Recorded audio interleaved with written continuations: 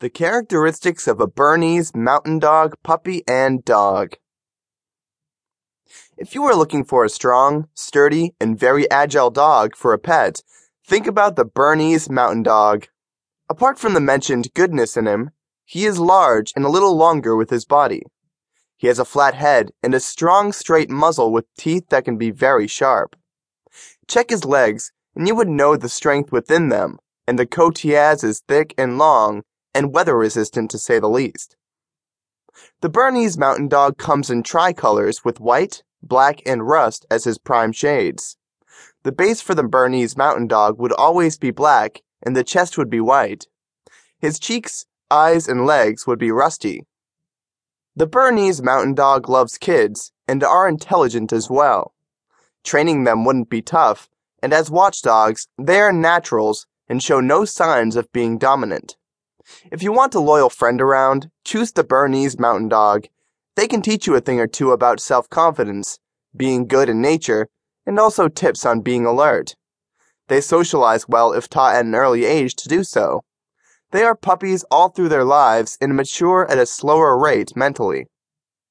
They need to be around humans at all times and not chained or kept in a cooped-up kennel.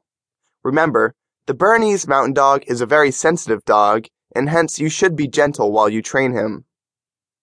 If you don't show him assertive leadership skills, he wouldn't ever obey your words when he is a big boy.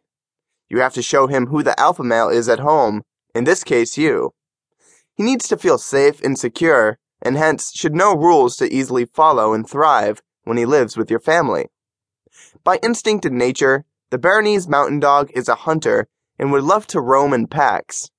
In the olden days, the Bernese Mountain Dog was used as a work dog to pull carts and wagons, hence his strength and packing skills. Like all other breeds, the Bernese Mountain Dog can bloat and have problems with his eyelids. Some of them suffer from cancer, and even from elbow and hip dysplasia as well. The breed shouldn't be overfed, since they can gain a lot of weight in no time. They are certainly not meant to be kept in homes where there is a crunch for space. They need to be active.